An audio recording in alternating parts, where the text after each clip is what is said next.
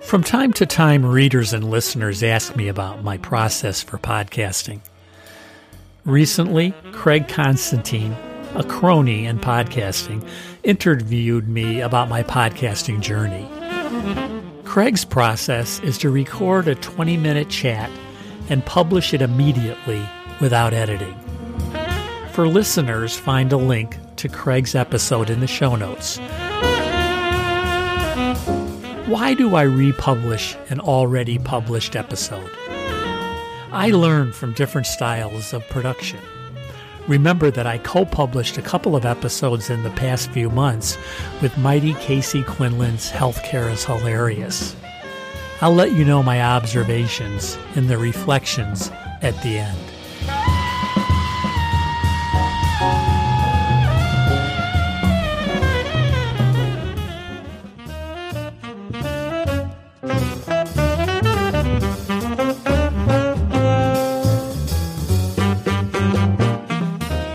Welcome to Health Hats, the podcast.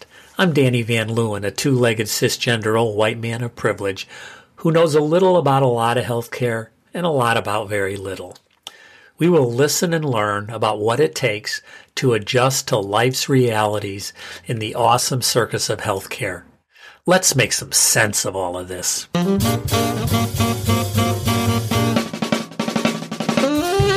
Hello, I'm Craig Constantine.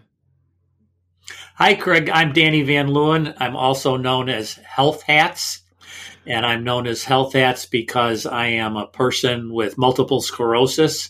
I've been a care partner to several family members' end-of-life journey. I'm a nurse. I have led several electronic health record implementations, and I've been in the C-suite of healthcare. So I wear a lot of hats. Figuratively, for sure, and literally.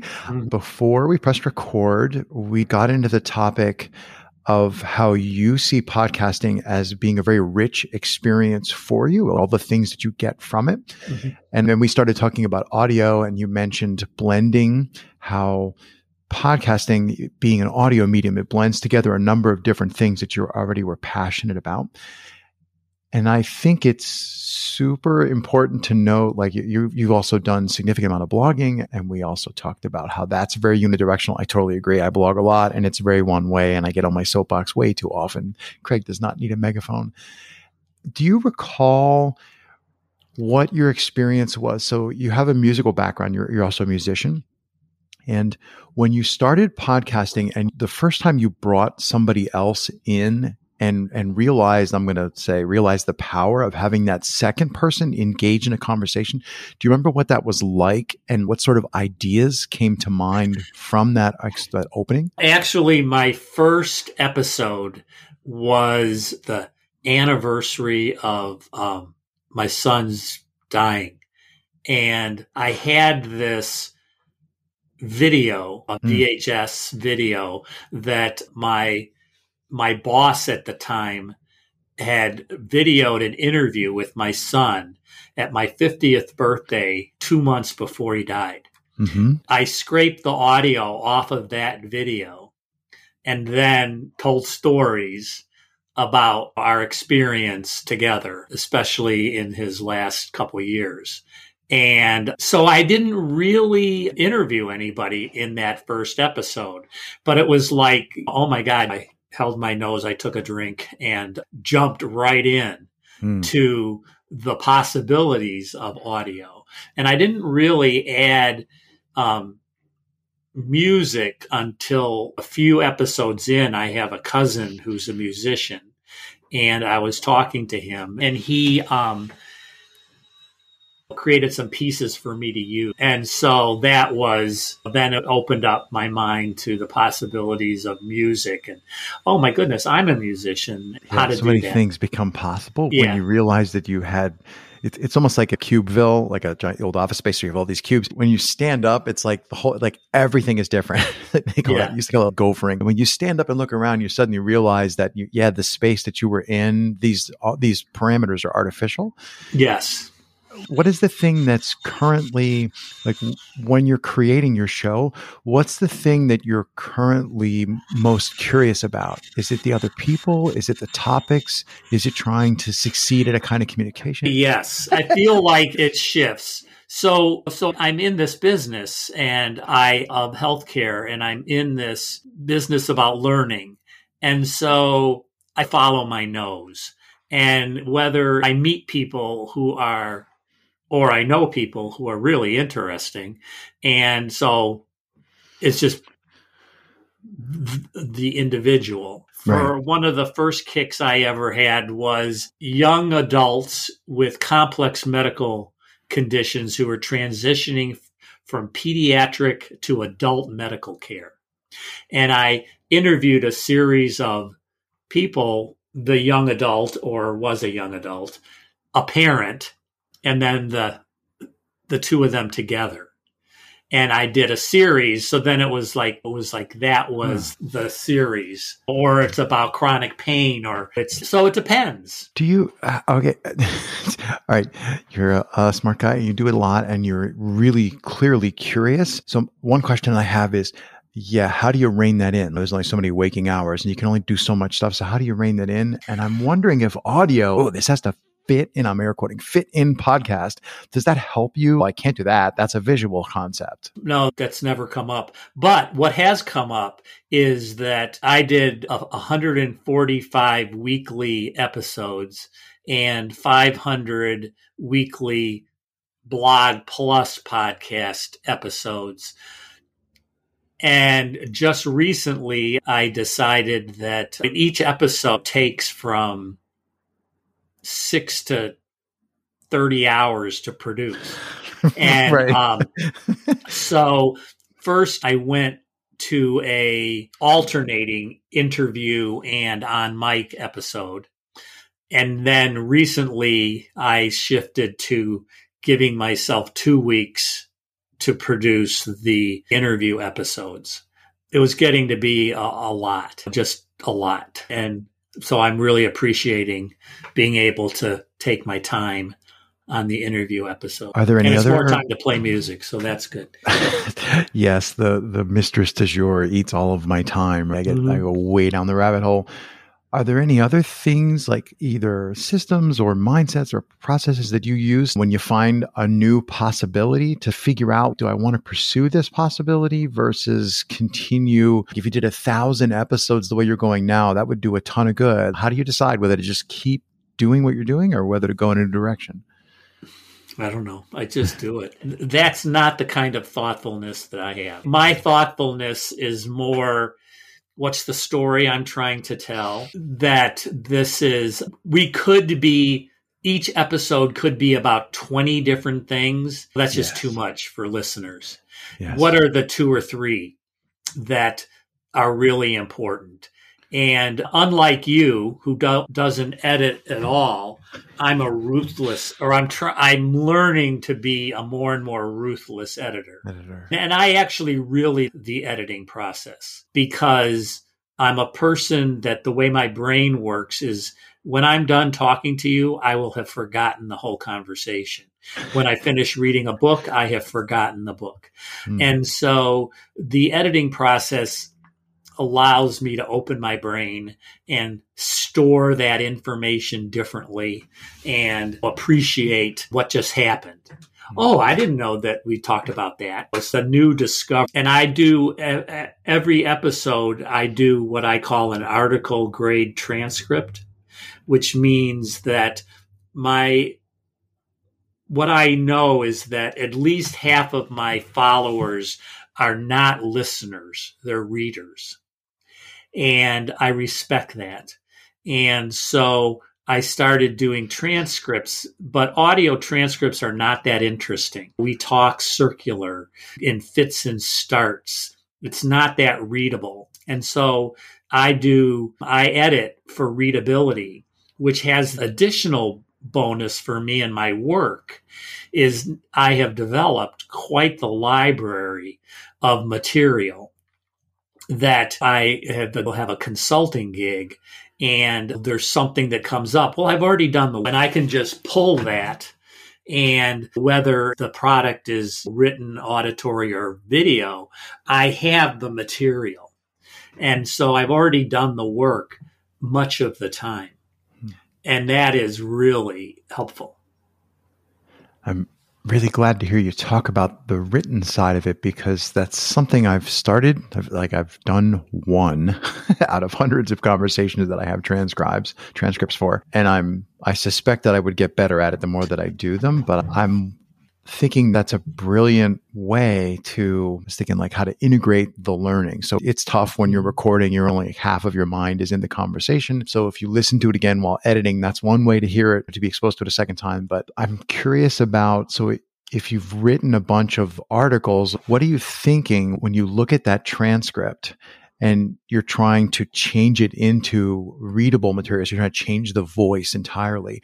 What are you thinking as you're looking at that raw transcript? Are you imagining the reader, or do you have that's not interesting enough, or are you trying to make the whole thing be a coherent story? Like, how does that process work? It's a good question. Actually, my process is I every episode has what I call a proem, which is like a preface, and a reflection, which is me introducing the episode and then reflecting on the episode. So I finish the episode, and then it's time for, then some time goes on because I have quite a queue, and I'll go back and I'll listen to the raw, and then I'll start to write the proem, or I might start writing it even before I listen, because this is why I did it. Yeah, it falls out of your head. And it falls out of my head. And it helps me then to shape what is the story here? What's my story here? Like, why do I care? Why did I even do this? And I'm a storyteller, so I've got a million stories. So I try to get a sense of why this topic, why this person, what touched a nerve in me. And then I do my editing. Then I go through it, and then I try to break it up into pieces and give things temporary headings. And then that's the way for me to be a ruthless editor, because then I can take out sections. And then I go through it and then just put my editor hat on, because I spent 15 years as an editor of a journal, and now I'm on the editorial team of another journal. And so I'm used to editing. And then I edit, just clean it up and remove the passive and just make it more crisp, so that when a person reads it, they'll want to keep reading it. So, yeah. So that's like what I do.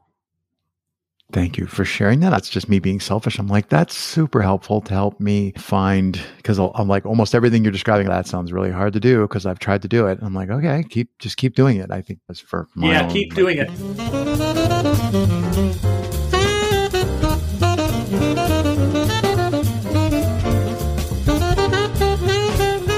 Now a word about our sponsor, Abridge. Use Abridge to record your doctor visit. Push the big pink button and record the conversation. Read the transcript or listen to clips when you get home. Check out the app at abridge.com. ABRIDGE.com, or download it on the Apple App Store or Google Play Store. Record your healthcare conversations. Let me know how it went.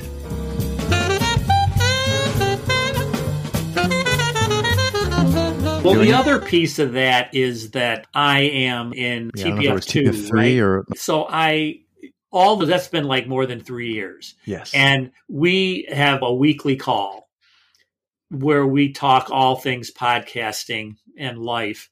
And then I host every other week, like, critique group where we critique each other's episodes. And we do 2 every week, or every call, every meeting, every other week. And so that's where I learn a lot about the art of this medium, is with this small group of people who we've been, working together for a lot of years, because I see what they do, and they're with Steve's group, I'm the only healthcare person, which is great. And everybody's got such different styles. And so I steal stuff all the time. And they help me work through dilemmas and answering the questions you're asking because they come up, of course. Yeah, I think the writing, I'm just like so happy to hear anybody ever talk about doing the hard work of bringing, like there's an experiential part to experiencing the people on the podcast when one is listening. And then there's that other part which is, okay, that's great. But now I want to get from that. I want to hang in my head new information. And I think the written form is better for that. Even people who say they're an auditory learner, I think maybe they just haven't encountered enough well-written material, but I really love. No. People have different brains. I'm convinced. And people just, like my son's one of my sons is an auditory learner, and he's been that way all his life. And he reads, he's a prolific reader. But I really think, I don't know. Anyway, I think that people are, it's amazing how different people's brains are. And so I feel I wear all these different hats, and my audience has many different hats. So I have people who identify as patients. I have people who follow me identify caregivers or as knowledge management professionals or clinicians or administrators or policymakers. And I like to think about all those different brains. And I have this image of a shelf of bobbleheads above my screen and I see there's Mary Sue, there's Susan, there's Michael, and I picture them and so I make sure that I am talking to each of them. Now, being a Rosetta Stone of healthcare, what I say on my lead is that I know a little bit about a lot of healthcare and not a lot about that much. But I try to speak to each of them. And that includes people who are readers, who I know are readers. I know that Sue is only reading me. She has no idea about the music that's in the podcast. No clue.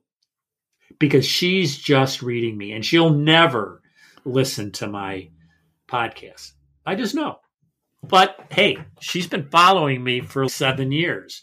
And so I honor her. Yeah, I think there's deep magic you've got there. I'm very intentional about thinking about what I'm doing in the audio part, but I have this feeling that if I was more intentional about going back through and like finding the pieces like you're doing that would serve a written learner, a reader, then that would help me as much as it would help the people who are readers. So I think you're absolutely onto something, and I'm really glad you shared all that. I think that's very helpful. I don't know if anybody else out there listening finds it helpful, but I find it super helpful. So thank you. As much as I hate to say it, that's 20 minutes. There we go. Here we go. Well, that was great. Thanks. Yeah. Thank you so much for sharing. You're doing a mitzvah here, so I really appreciate it. All the work that you do. So thank you. Thank you. I'm mostly crazy excited to see that people, like my greatest giggle fits happen when people grab something I've created and then do their own thing with it. Oh, I didn't expect them to do that. That's how I know Lego blocks. I threw the Legos on the floor or on the table and people grab them. I'm like, yes, okay, Lego, this is a win. Cool. Anyway, thanks for taking the time. I know how hard it is to schedule. Thanks, Danny. Yep. Take care of yourself.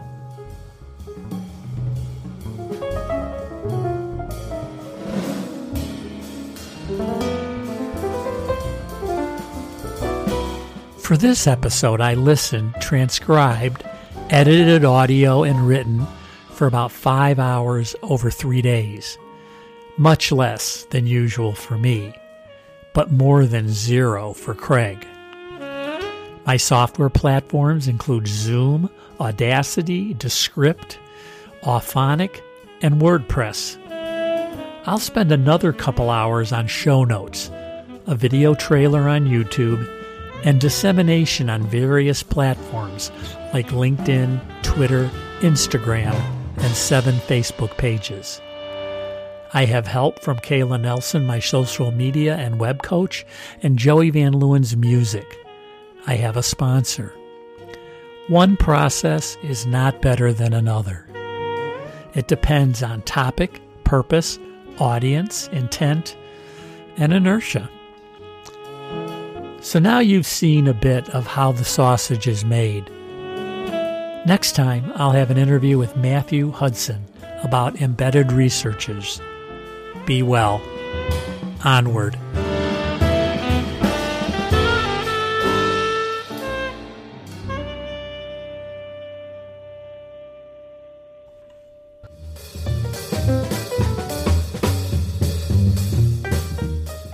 See the show notes, previous podcasts, and other resources through my website, www.health-hats.com. Please subscribe and contribute. If you like it, share it. Thanks. See you around the block.